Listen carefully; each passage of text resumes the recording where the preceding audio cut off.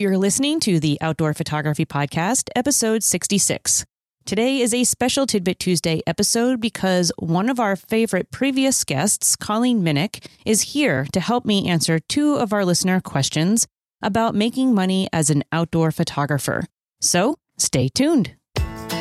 Hi, I'm Brenda Petrella, the creator of Outdoor Photography School. Join me as I sit down with top landscape and nature photographers and outdoor industry experts to chat about creativity, composition, photography tips and techniques, essential gear, safety in the outdoors, respect for nature, and so much more. Tune in every week to learn how to create compelling and impactful images while exploring and enjoying the natural world. Welcome to the Outdoor Photography Podcast.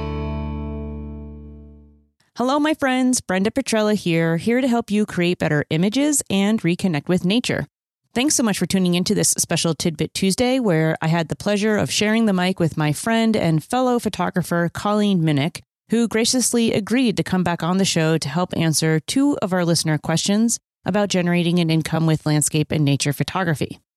As you know, I enjoy hearing from you, and so if you have a question or a topic you'd like me to cover in a Tidbit Tuesday, just click the link in today's episode description or go to outdoorphotographypodcast.com to record your question. All right, now let's listen to our first listener question from Ashley, followed by our second question from Julia. Hi, so I was wondering how you got your first paid job as a landscape photographer. Did someone see your work and they reached out to you, or did you reach out to companies? And for those of us that are just starting out, like, how do we find good companies or brands to work with? And when we do reach out, like, what are some key things that we should be saying in our emails? How do you make money with nature and landscape photography? Thank you, Ashley and Julia, for these great questions, which prompted the following conversation with Colleen Minnick. So let's go ahead and roll that now. Colleen, welcome back to the Outdoor Photography Podcast. Thank you so much for taking the time to come on the show today and do a Tidbit Tuesday episode with me. Well, thanks for having me back, Brenda. I'm really excited for this. Yeah, me too.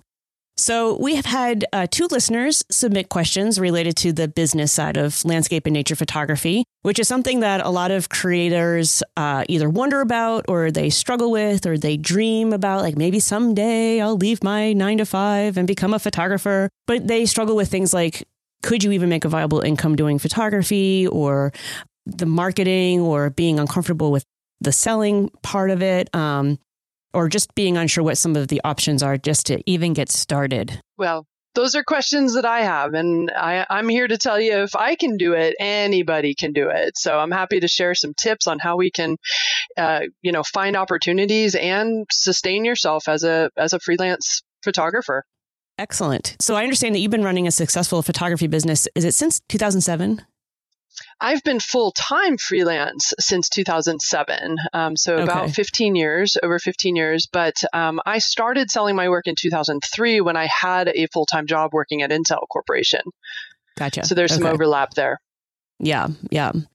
Well, to start us off, let's start with Ashley's question, which was around how did you get your first client or gig, your first photography paid opportunity? And was it that someone saw your work and reached out to you? I think she's thinking more in terms of client relations rather than like a print sale situation.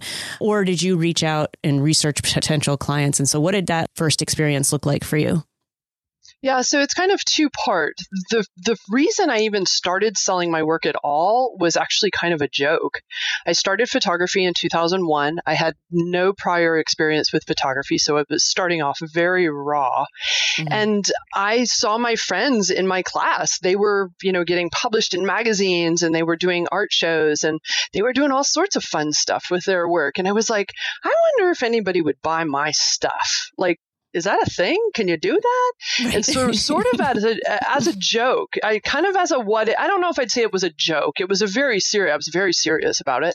But it was kind of a what if, and I didn't have a lot of investment in it. It was just kind of like, I wonder what would happen. So I started selling my work at art shows at a local, it was like a holiday bazaar. And I did really, really well. And that was sort of my first indication that, people will in fact buy this stuff. Yeah. And so I started getting excited about magazine work. It was great that, I could have someone put my photograph over their fireplace. That was exciting. Or in their bathroom, as it turns out.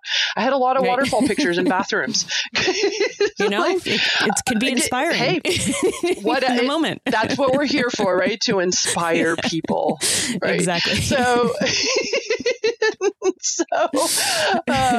so I wanted to have a bigger impact with my work, and I felt like the magazine route was kind of the direction that I wanted to go. And again, I had no idea where to start. What I ended up doing was going down to the library. I picked one magazine, and that magazine happened to be a really small one, which was Arizona Highways Magazine. Like, go big or go home, right? Exactly. And so, it was local. I had a lot of Arizona-based work, obviously, since I'm based in the Phoenix area. And so it seemed like a logical, I don't know, for me, I have this thing called naive enthusiasm. It's just like, I don't think about these things. I just thought it was a good idea. It was cool. Right. So I went down to the library. The internet wasn't really a huge thing at the time. And I went to the library and looked through about 3 years of their magazines. And I studied the magazine. And I studied what they put on the cover, what kind of light the photograph had, the content, what kind of subject matter. Was it with a story? Was it not? Was it vertical? Was it not? I knew so much about that magazine before I even decided to submit with them. And part of it is just trying to understand the style and all of that. Let me guess, did you have a spreadsheet? How did you know? You can interrupt me for a spreadsheet any day, Brenda. Yes, it was a very large spreadsheet. Yes, it was. There's nothing more that I love than a good spreadsheet. Maybe bubbles, but yes, it absolutely was a spreadsheet. It's so funny. You know me so well. And it was a way to understand the magazine style, their needs, their interest, and then what had already been done. So I knew what not to submit in my portfolio. The universe kind of aligned, and I ended up supporting an Arizona Highways photography workshop with Richard Mack, who was one of the photography editors there at the time. And I was prepared. I was like, I have this portfolio of 20 images. And I said, hey, Richard, can you look at these? Are they any good? Should I submit them? What can I do to get better? And he was like, oh, no, throw them in the pile. Send them over. And I did. And I ended up getting published out of that first batch of photographs. But amazing, right? Totally lucky, other than the, 17-page spreadsheet that I did. But luck favors the prepared, right? So yes, I think the key messages there, especially when we look at Ashley's question, is know your client. So pick one client. If you're looking to do like a magazine, for example, pick one client and know them better than they know themselves. Look for their submission guidelines. They're probably online now, and follow those submission guidelines to an absolute T. That is not the time to be creative. If they ask for JPEG, you send them JPEG. You do not send them TIFFs. And I know that sounds ridiculous, but editors don't have time. They're very busy people. They don't have time to deal with this excess. They want it very clean. And so follow that. And then, we can talk a little bit about more how to communicate with the people the decision makers, like editors and whatnot. But it's important to make them aware of you. Right. Yeah. So a couple of questions that come out of that. In terms of awareness, do you think it's good to have a website or maybe an Instagram presence first, so that when you do reach out, you can say, here are my submissions, but if you want to see the type of work I'm creating, here's my website? Is that a good tactic? Absolutely. I would say for sure a website. With Instagram, if you're not on Instagram already and you don't have like a sizable following, that could actually work against you. But definitely having a website or a landing page, certainly do social media to build your awareness. But having a website to show that you're serious about this would be very helpful. If you want to dive into it at some point, there is an actual formula that I followed. Surprise! Yes. There's a process. Surprise! It's not a process that I came up with. It's actually from the early 1900s on how to sell your work. And it's the AICA formula. It's awareness, interest, conviction, and action. And awareness, those things have to happen. And they have to happen in order. And so the first step is awareness. You have to make people aware of what you can do for them, what services and products you offer. So having a website with 20 pictures of your best pictures of the type of work that's representative of what you do and what you want to do would be very helpful. And that's going to change over time.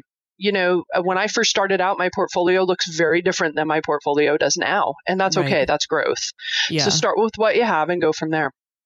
Yeah. No, that makes a lot of sense. Can you talk us through that formula a little bit more? So awareness. I would love to. Yeah. So this is not a field of dreams type of situation, right? Like people aren't going to just randomly find you. That would be pretty rare, I would think. It's very unusual for you to have a photograph on your website and somebody magically comes out of thin air and buys your print. It happens. It does happen. But that is not how I would want to run an entire business. It's certainly not how you're going to stay afloat in the business industry. So awareness is simply making people aware of who you are as a photographer, what you do, what you can offer, and it's having that presence like a website. It's like making connections, like being on a podcast, for example, making people aware, going to your local, clubs and organizations that have common interests with you. And so it's connecting, trying to get in front of those people who are most likely interested in what you have photography wise. That's the interest step. And then conviction is that they like you. They want to buy photography from you specifically. And that one's a challenging one because there's millions of photographers out there, right? There's people with iPhones and there's many, many photographs. So how do you stand out? And the way that I work interest and conviction kind of back and forth is when you get to this level, when you start selling your photography, it really is not about the quality of your photographs anymore. That is already assumed that you are executing to a certain quality level that matches what the magazine or whatever the outlet is, whatever they require. At this point, it becomes, what can I do for you? That is the question that I ask constantly. I am trying to solve other people's problems. I'm trying to satisfy their emotional needs and desires through my work. And that's beyond just delivering a pretty photograph. And so I have had so many opportunities open up, so many crazy, weird opportunities open up because I've just asked friends, client people in my community, what can I do for you? Like, what is it that you're trying to accomplish and how can I support you? And then the action is the last part is asking people to buy your stuff. And, that's the hardest one. I can't tell you how many times I've posted my photographs on social media, for example, and people are like, hey, do you sell prints? Like, yeah. Turns out I'm a photographer. That's what I do. Yeah. Right. But it's not intuitive to the normal people like you and I. We like, obviously, duh, right? But if you don't say, hey, buy my fine art prints, people don't know. That's the awareness, right? And so, making it as easy as possible for people to buy your stuff. I have Square on my phone. If people want to sign up for a workshop, they can do it right there on my phone. Like making it excuse me, as easy as possible for people to buy your work is action. There's actually one last step that my dad and I did introduce, and that's the S at the end. It's satisfaction. In business school, they told us that it was anywhere from 5 to 10 times harder to land a new client than it is to keep an existing one happy. And so satisfaction is a big deal. So I do workshop evaluations, for example, and I follow up with people to see how my presentations went with, speaking gigs, or I talk with the editor to make sure that their needs have been met. And so it's about it's continuing, it's keeping the door open for additional opportunities. So it's AICAS then. That's right. I like that. Well, thank you so much for taking us through that formula. That is really helpful. Back to the interest and conviction part of it and putting your own work out there, like getting people to want to buy your work and standing out. What are some recommendations that you have for that? Like, should people...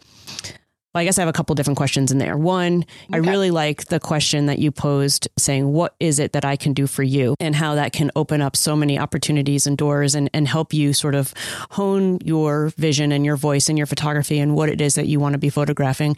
One thing I wonder about is, do you end up doing a lot of like senior portraits and things like that where people are like, oh, you have a camera, great. Or are you trying to be more specific for outdoor photography type of work?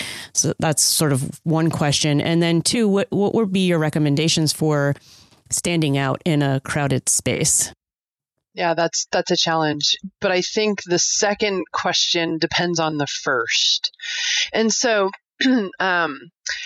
when I was at Intel and I was doing my photography just for fun, I was doing landscape photography. And when I made the transition in 2007, I asked some folks, some people who had been in the industry, how do I make it as a photographer? And I got two pieces of advice that influenced my path.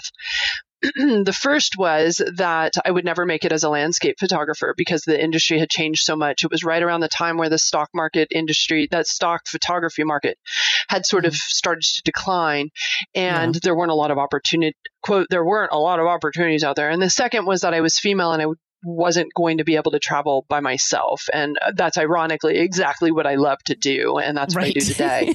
So anyway, but I listened to them. And so when I came out of Intel in 2007, for the first 3 years, I actually really didn't focus on landscape photography at all. I did shoot senior portraits. I did shoot architecture and landscape architecture. I shot golf. I shot soccer. I know nothing about golf and soccer.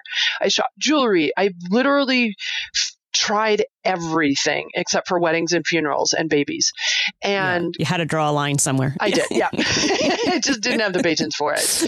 But every time I would do these things, I shot food commercially for 3 years. And after each shoot, it would be like, okay, is this who I am as a photographer? Is this really what I love? Is this really why I left my job? Is this really what I want to do with my life? And I think being able to say no is just as powerful as being like, yeah, this is really what I want.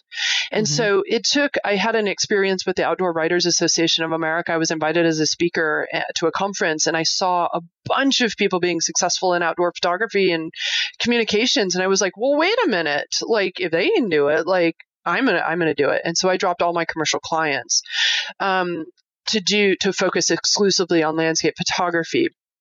But even then, I still wasn't as focused, right? It was like, well, I just love everything about nature. I'm going to shoot butterflies and rocks and everything. And it was through a series of experiences, through, artisan residencies with Acadia, for example, that drew me closer to water. And it was an experience in 2015 on a stand-up paddleboard that drew me closer to rivers specifically. And so now, 15 years later, after shooting food and senior portraits, I'm now focused, not exclusively, but I'm focused pretty hardcore on water management issues in the desert Southwest. That's pretty specific, and I do some work with Acadia and things like that still from my residencies, but that's pretty specific. I would have had a very difficult time getting from point A to B without going through all of those experiences. So for those who are not sure who they want to be when they grow up, try senior portraits. Maybe it's your favorite thing in the whole world. And then once you do, it's about finding those clients who support what you value. And so once you get to that point, then you can start to differentiate yourself. For me, and this is the, part two of your question is, how do you stand out? I think being able to answer the question, what can I do for you, will get you there. A lot of people are like, well, you should be different than everybody else. And I don't subscribe to that. You're different already because you are literally the only human being on the planet. You're it. Like, there's only one of you. And so you're already by nature different. It's about tapping into your skills, your knowledge, your experiences. Like for me, I stand up paddleboard across lakes. I spend 9 days on a river by myself or lakes by myself. And that is unique. That gets me into places that other people are not going to get with a camera. And so that's what I can deliver to clients like, for example, American Rivers, who I work with, a nonprofit organization focused on river water management issues. And so that's a great connection. And that's a client partnership where I'm asking, what can I do for you? And I'm delivering, something. I'm not just standing on a shoreline or an overlook. I'm going farther out because I love to do that anyway. It just so happens that I can find a client who does that. And so I think it's about tapping into your own strengths, your own interests, and then being able to answer that call of what can I do for you? Yeah, no, that's great. It sounds like there's a good alignment there between the activities and how you like to spend your time already. Like these are, you're going to paddle board across a lake or a river anyway. And now if you're going out with the idea of, okay, if I'm going to do work with American Rivers, I can ask them first, what can I do for you? And then maybe that would align with a trip that you already have planned or that you could plan. And then everybody wins. Absolutely. Anytime that I'm on a personal rafting trip, I'll send a note to my contacts at American River and say, hey, I'm going down Cataract Canyon. Can I get you any images while I'm down there or any videos while I'm down there? And they're like, absolutely. Like, we have nothing. So I might shoot just slightly differently than I would if I were just doing it on my own and personal. But certainly being able to maximize the experience and the efficiency. And then, of course, this is the name of the game, make some money at it. Like, that's the chess game that we're all trying to play. Right. Yes. Yeah. Well, so that leads us into Julia's question pretty well, this whole chess game. So what are some common sources of revenue for landscape and nature photographers? What are the different ways that people could start to generate some revenue?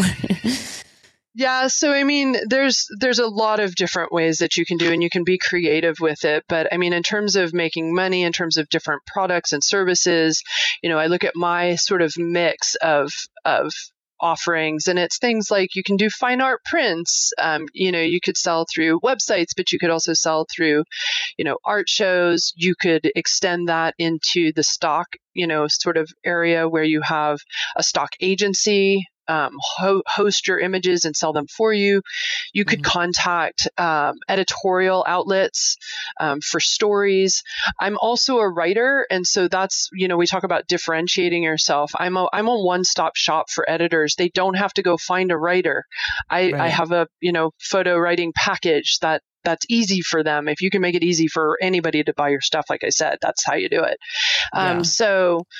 Editorial outlets like magazines, there's calendar companies, there's postcard companies. If you're interested in those, you can just Google, postcard companies or stock, calendar companies, or do what I did when I first started, which is I just went to the grocery store and I grabbed a calendar and I flipped it on the back and I looked at the publisher name. And I Googled the publisher name and found submission guidelines. That's how I got started in calendar work and that sort of thing. And some magazines will even have kind of an offshoot business where they do their own annual calendar, which is a really great way to sort of multiply your sales. There's things people are doing like, mouse pads and posters and greeting cards and all of that, like souvenir kind of stuff. You could go that direction. There's, I do a lot of teaching. I do a lot of speaking engagements. Part of why I stopped doing art shows is that I started to see people wanted to put their own pictures on the wall. So the problem changed. The problem statement changed, which was I have a space over my fireplace that I want a pretty picture over. And it flipped to, I want my picture to be as pretty as possible when it sits over the fireplace. And that's why workshops sort of took off. I just happen to love teaching. You don't have to do teaching if you don't want to. I love teaching as much as I love making my own work. So it's a great fit for my mix. But there's speaking engagements, like you can share your knowledge and share your skills, things like that. I'm trying to think of what else is out there. You could do books, I guess. Books. Yep. I started a publishing company because that's what you do when you're bored one April. Of course you do. Right. Yep. That's what you do. You could, so you could do your own books. You could work with book publishers, to do, like stock submissions like you would an editorial outlet. You could start just a photo blog. You could do, there's gallery I think work. A lot of different, gallery work. Yep. Yeah.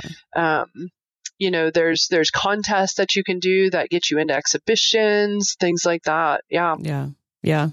Well, so if you were to go back in time and start your photography business all over again, what would you do differently? Oh, goodness. I would, that's a good question.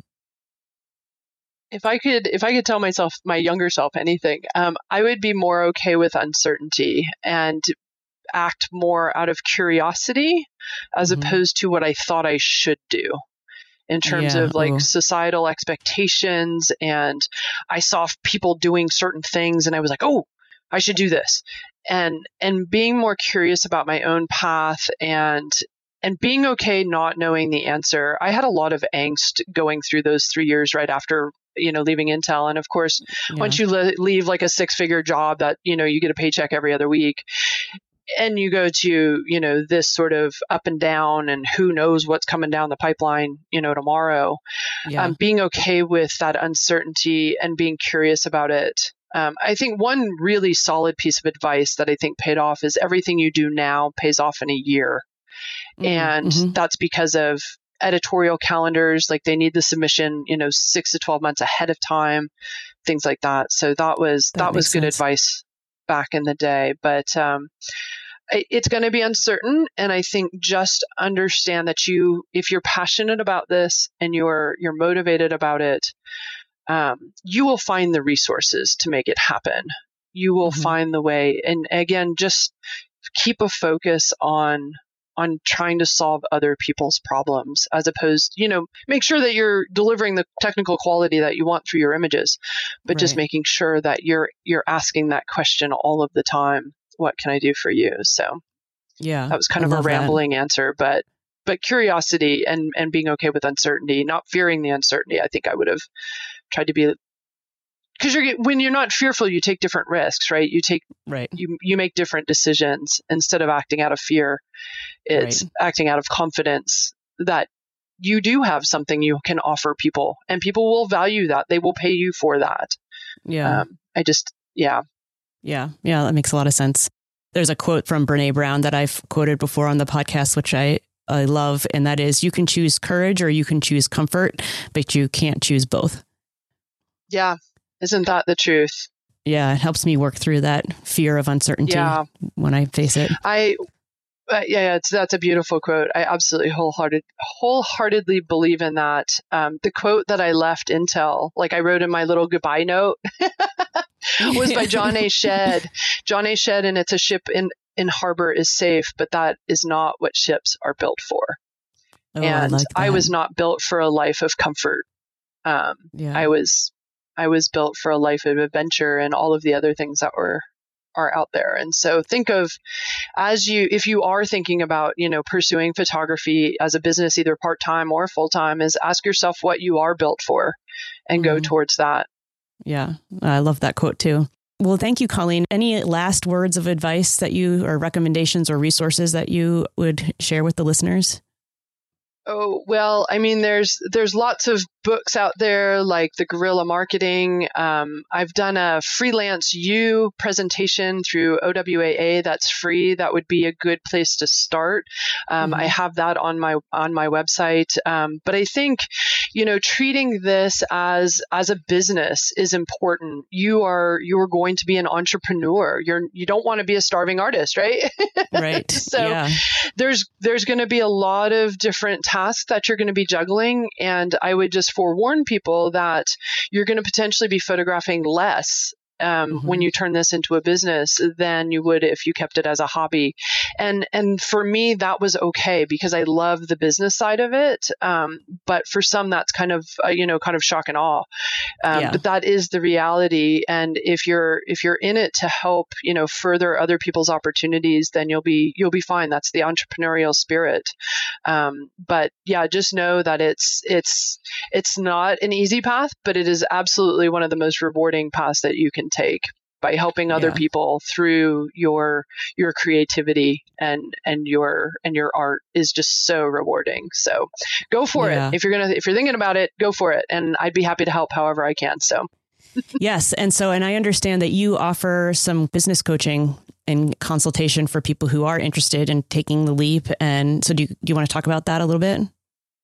Yeah, absolutely. I work with people who are just like kind of thinking about it. I work with people who have thought about it and feel pretty lost. I work with people who are in it and would like some refinement on their business direction. So I have a multi-step process that I walk people through. I have some worksheets and discussions and questions that we go through. So my goal is to, again, what can I do for you is to help people, make that next step with whatever they're hoping to do with their life. I want to make sure that people are living their best life ever. And so, I do coaching for photographers. I do coaching for other artists and other creative types, other business types. So it's not just photography based, but we go through, the AICA, for example, very, very specifically. Yes. and get an actionable plan. You don't have to love spreadsheets, I promise.